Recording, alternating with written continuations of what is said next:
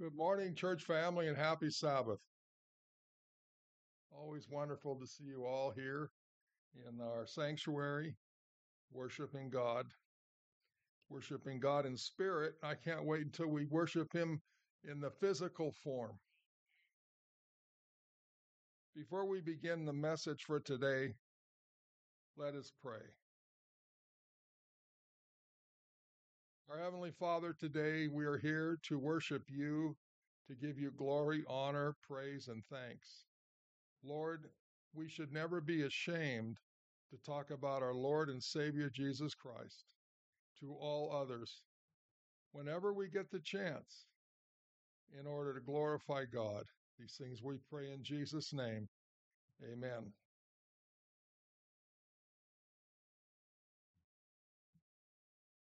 Paul says, I'm not ashamed of the gospel. We all know the gospel is a story about an individual that is alive and who is our creator and our savior, our best friend, and has loved us forever. You know, when Paul was converted, he was converted by Jesus Christ. And when he went on his missionary tours, he would often preach about Jesus Christ and his one goal of sharing the gospel message to the Greek world and to the Gentile world. He went and he established churches all over that area in Asia and places like even in Turkey. Paul wrote about, and he had the message and preaching about Jesus. I would like to back up and read a couple of verses found in Romans chapter 1, starting with 14. He says, I am obligated both to Greeks and non-Greeks, both to the wise and to the foolish. That is why I am so eager to preach the gospel also to you who are at Rome. It's interesting that Paul desired to be in Rome. He desired to be before the Roman emperor because he had that chance to share the gospel. Paul also shared the gospel with this King Herod, and he did his best with the Holy Spirit by his side. But King Herod would not accept the gospel as Paul preached and as he taught. There were many others, though, that because of Paul, they gave their hearts to the Lord. Paul says, I'm not ashamed of the gospel because it is the power of God for the salvation of everyone who believes, first for the Jew and then for the Gentiles. For in the gospel, a righteousness from God is revealed, a righteousness that is by faith from first to last. And just as it is written, the righteous will live by faith. We have who we call Father Abraham, because he's the father of many people. And God told him that he would be blessed. And you know that Abraham was a man of faith. It was counted to him as righteous. You know, I love the parables of Christ. I know we all do. And there's a parable of a shepherd tending his flock. And at the end of the day, he puts them into the pen and he's counting them one by one all the way to 98, 99. And that was it. And he knew he had 100. So let's turn to Luke, if you have your Bibles. Luke chapter 15. You know, Luke was a physician, was a doctor, medical doctor. He followed Jesus close and he listened to Jesus in his teachings. Starting with verse 1, now the tax collectors and the sinners were all gathering around to hear him. But the Pharisees, who are Jews, and the teachers of the law, again the Jews, they muttered, this man welcomes sinners and he eats with them. You know, the Jews wouldn't do that. But Jesus, he sat with the sinners. He talked to the sinners. He ate with the sinners. This is the gospel of Jesus Christ. Who do you think we go out to share the gospel with? Is it perfect individuals? No, it's sinners. Verse 3, it says, Jesus told this parable. Like I said, I love the parables of Jesus. Suppose one of you has 100 sheep and you lose one. Does he not leave the 99 in the open country and go after the lost sheep until he finds it? The lost sheep. How many of you seen the picture that I love so much?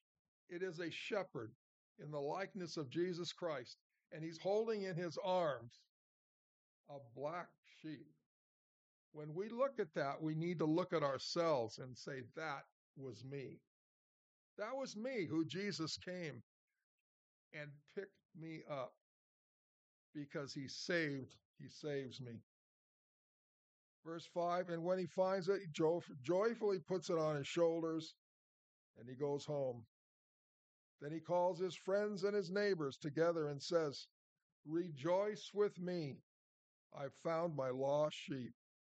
Now understand that Jesus is telling a parable about himself. He is the good shepherd. He is the one that's going looking for that one lost sheep. Rejoice with me, because I tell you, I have found my lost sheep. I tell you, in the same way, there will be more rejoicing in heaven over the one sinner who repents than over 99 righteous persons who do not need to repent. Well, understand this, as there are other sheep that are repenting and they're going into the fold together, all of heaven has already rejoiced over them. So now it's not necessary to rejoice over them because they've already accepted their Savior, Jesus. It's the one lost one that they rejoice over. One sinner, one person. The entire heaven and all of the angels and the God and the Holy Spirit and Jesus rejoice over the one. Like I said, I love the parables of Jesus. You know, a parable is a story. And Jesus made up these stories so that he can teach others. And I love it when Jesus talks about the gospel through stories. In Luke 10, we have this famous parable, starting with verse 25.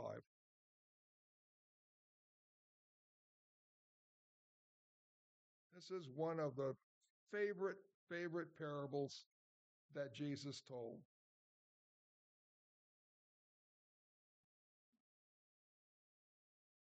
Starting with verse 25. On one occasion, an expert of the law stood up to test Jesus, always testing Jesus about the law, trying to catch him in an error. Teacher, he asked, what must I do to inherit eternal life? What is written in the law? He replies. How do you read it? And the teacher of the law says, love the Lord your God with all your heart, with all your soul, with all your strength, and with all your mind, and love your neighbor as yourself.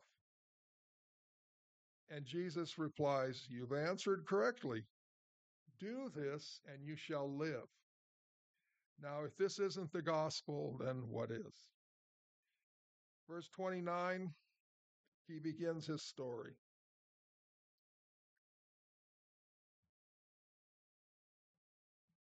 He's asking who is, or the law, the teacher of the law says, so who is my neighbor?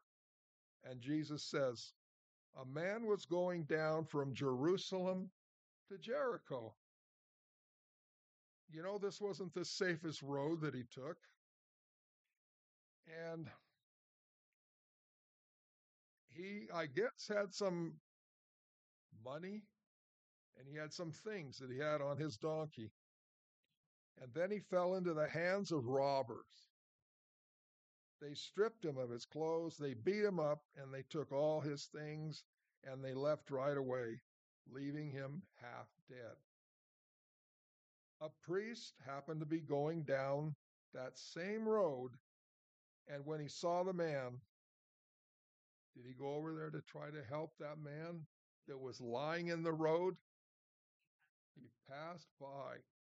He passed on the other side as far away as possible.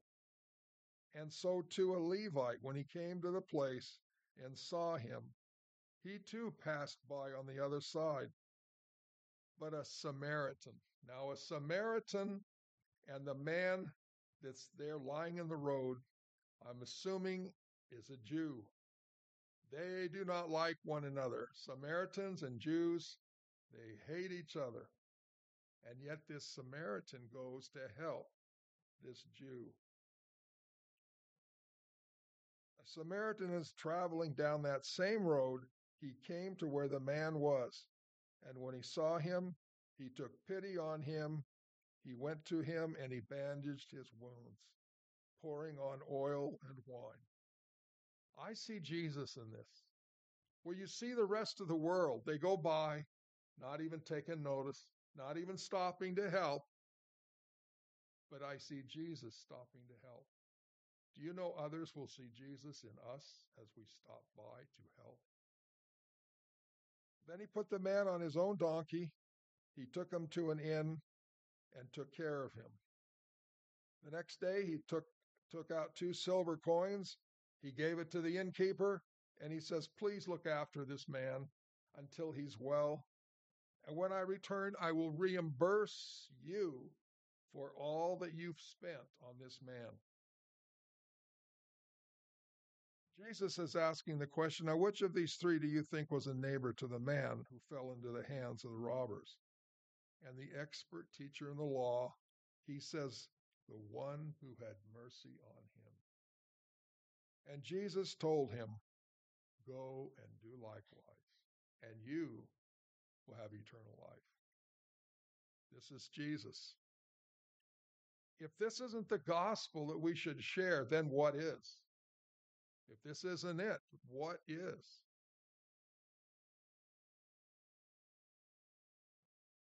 You know, Jesus loved to send out his apostles.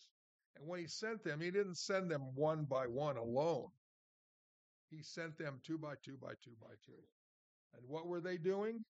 They were sharing the gospel. And after this, the Lord appointed 72 and sent them 2 by 2 ahead of him to every town and place where he was about to go. So they went first, and then Jesus followed. That's very interesting to me. Why didn't Jesus go first?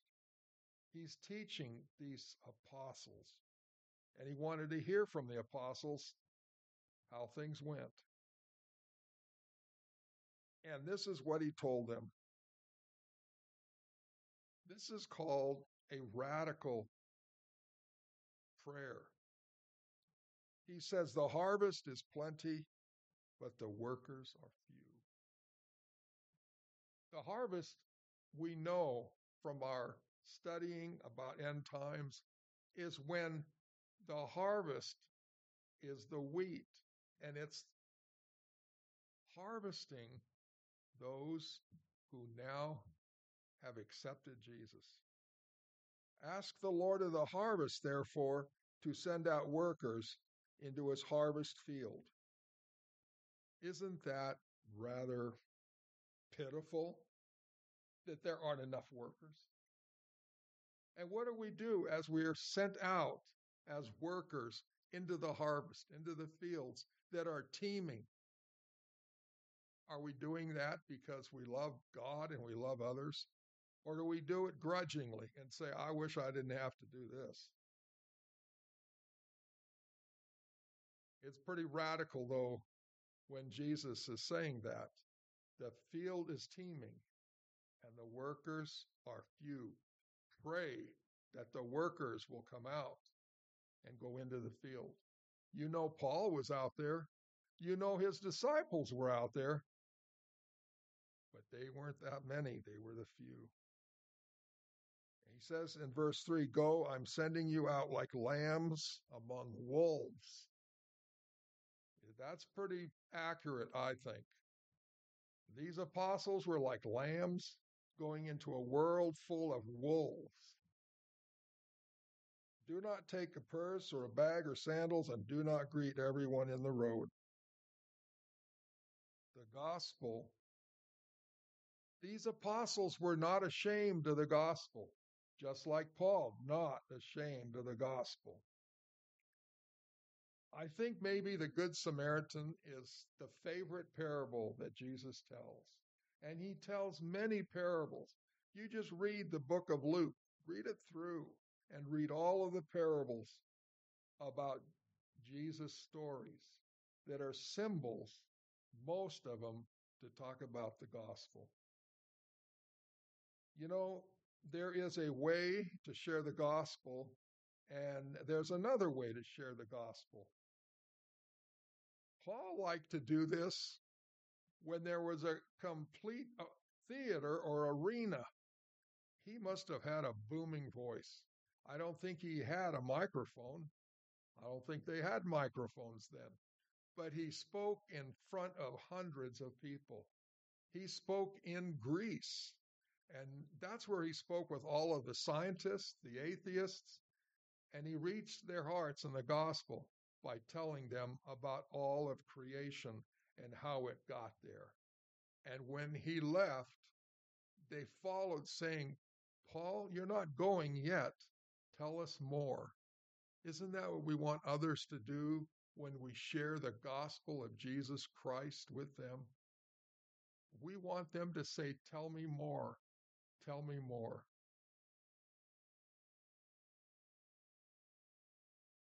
That would be called a corporate system or way of sharing the gospel, but we can also share it one-on-one. And I think that's my favorite. When you are with one person, it's just the two of you, and you share the gospel of Jesus Christ. John chapter 3 talks about how Jesus did the one-on-one. Jesus did it more often than you might think. I think he would end up doing that with Peter when he could. He did that with John when he could. So John writes about Jesus, and in chapter 3, after Jesus had been teaching the people in the city, there was a man named Nicodemus. This man was on the Sanhedrin. He was a Jew and rich and famous.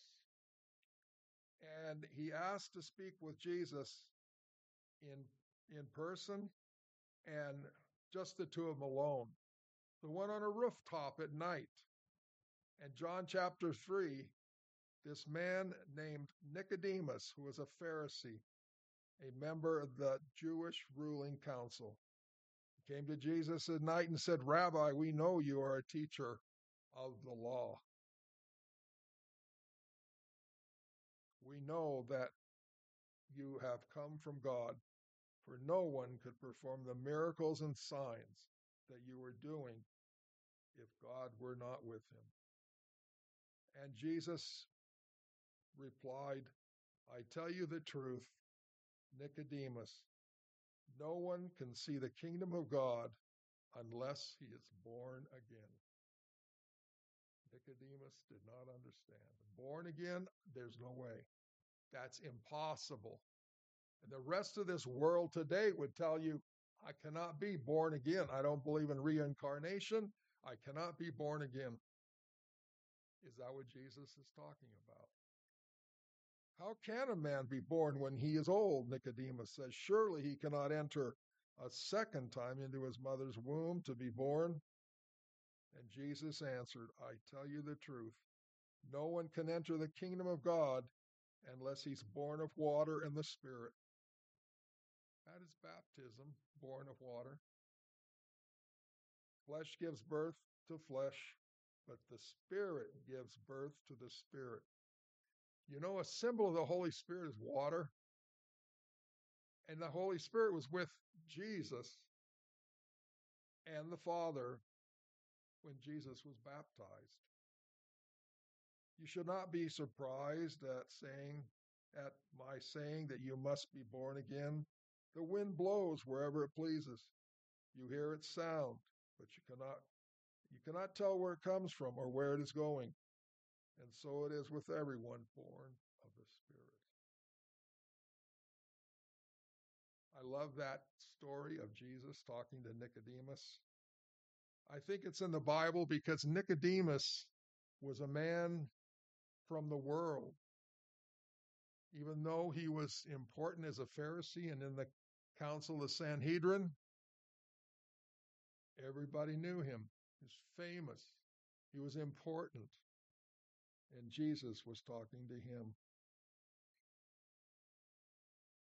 Our favorite text in the Bible, one of our favorites, is found in the same chapter of John.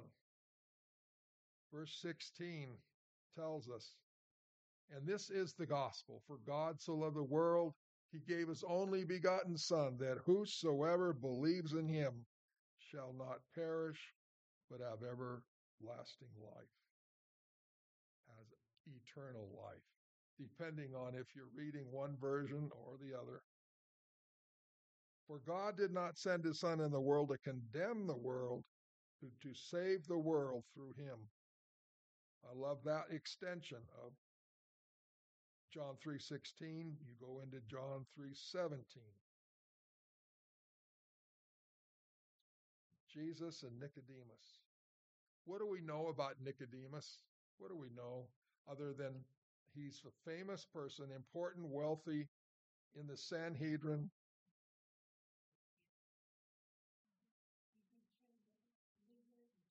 He did, but not that night. He finally converted. I'm thinking he got baptized. And it said that when Jesus was crucified, and as his life started coming to a close, he went and took all his wealth and spent it on the gospel of Jesus Christ. Did he waste his money? Or did he invest it in the kingdom of heaven?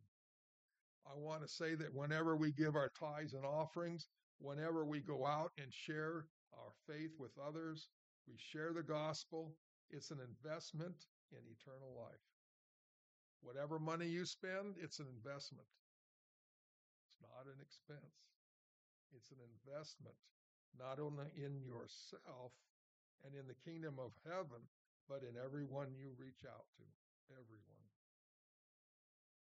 Yes, I like that story of a one-on-one gospel message that Jesus shared. Do you know there is a gospel commission in the Bible? You know that gospel commission? Matthew 28:18 to 20. This is something that is called a command. What do we know about commands? You have a choice. Are you saying I don't have to if I don't want to? It's like the Ten Commandments, right? Of course, you have a freedom of will. You can decide you won't, or you can decide you will. This text is a very famous text. Jesus came to the people there that were in his disciples in Galilee, and Jesus says to them, all authority in heaven and on earth has been given to me, and therefore go and make disciples of all nations, baptizing them in the name of the Father, the Son, and the Holy Spirit. You know, when we have a baptism here, this is what we're doing. We're following the gospel, and we're following it right through to baptism. And we need to continue to teach them to obey everything I've commanded you. And this last part is something we should take to heart. How do we ever forget something like that? Lo, I am with you always, even to the end of the age. End of the age, end of the world, the day of our deliverance, not doomsday. It's only a beginning. It's a beginning of eternity. So, yes, that's the gospel commission that's been given to the world, not just for a few, but given to the world. Jesus said to his disciples in Matthew 24:14, in case anybody asked you, when is Jesus coming? When is he coming? How many times have we heard that question and not known or not have an answer? We should have an answer. This gospel of the kingdom shall be preached into the whole world as a witness unto all nations, and then Jesus will come. That's in Matthew 24, just a few chapters back from the Gospel Commission. I have studied this chapter, and I've studied this chapter. And the more I study it, the more my desires are to share the gospel, in which I'm not ashamed of. I don't think the rest of her are ashamed of. So we need to show that we're not ashamed of this gospel of Jesus Christ. And I know right now we're all waiting for Jesus to come. And in the meantime, we need to talk about Jesus. Talk about him all day long. Talk about him all week long. Talk about him on the Sabbath. And I have a rhetorical question of all of you before we close our worship today. What are we waiting for? What are we waiting for? Before Jesus comes, we need to be out there in the fields that are teeming. And we know from the spirit of prophecy that it will be those members of God's church who follow Jesus, the Lamb of God, the lay people, not the leaders, but the members of God's church will be given the power from the Holy Spirit. The Holy Spirit. It is God's people that are going to get this gospel into the whole world. Do you know that can be sooner rather than later, before you realize it? Yes, I'm not ashamed of the gospel of Jesus Christ, and all of us should be willing to go out there like Jesus and share his gospel with this world. Let us pray. Father, today we are here to learn more about you and to worship you. We know you are almighty. We know that you can do all things. And with you at our side, we can be successful in sharing Jesus with others so that others can be saved and that all of heaven can rejoice over each and every one that is saved for the kingdom of heaven. In Jesus' name I pray. Amen.